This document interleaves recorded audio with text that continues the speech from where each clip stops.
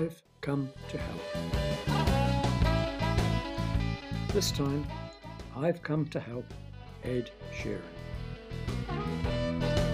Edward Christopher Sheeran, MBE, International Artist of the Year, US Artist of the Year, winner of the Ivor Novello Award, sextuple platinum albums, winner of 2 Brit Awards, 334 nominations for his music, and, get this, 84.5 million.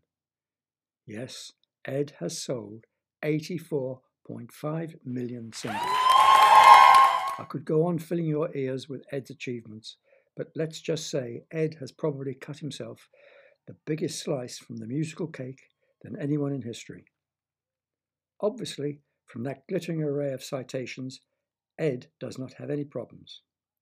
He is on the top rung of the ladder of fame, a glittering god of musical talent, a singing Superman sensation.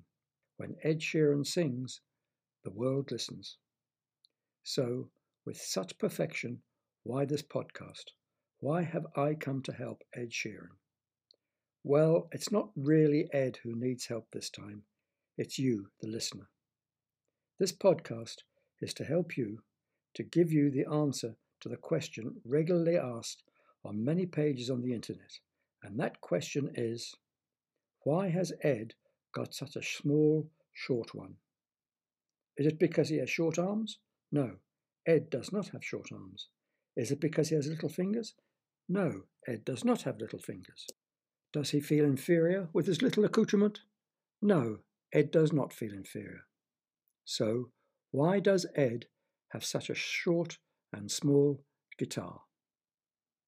Now, as far as I know, Ed does not play classical music. Classical music is the sort of music that goes on and on and on and even on. Classical music is for people who like to cough loudly in the middle.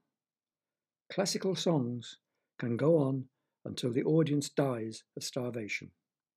So there you have the answer. Ed is being very clever. What is the point of Ed hauling around a big long guitar when he only plays short songs?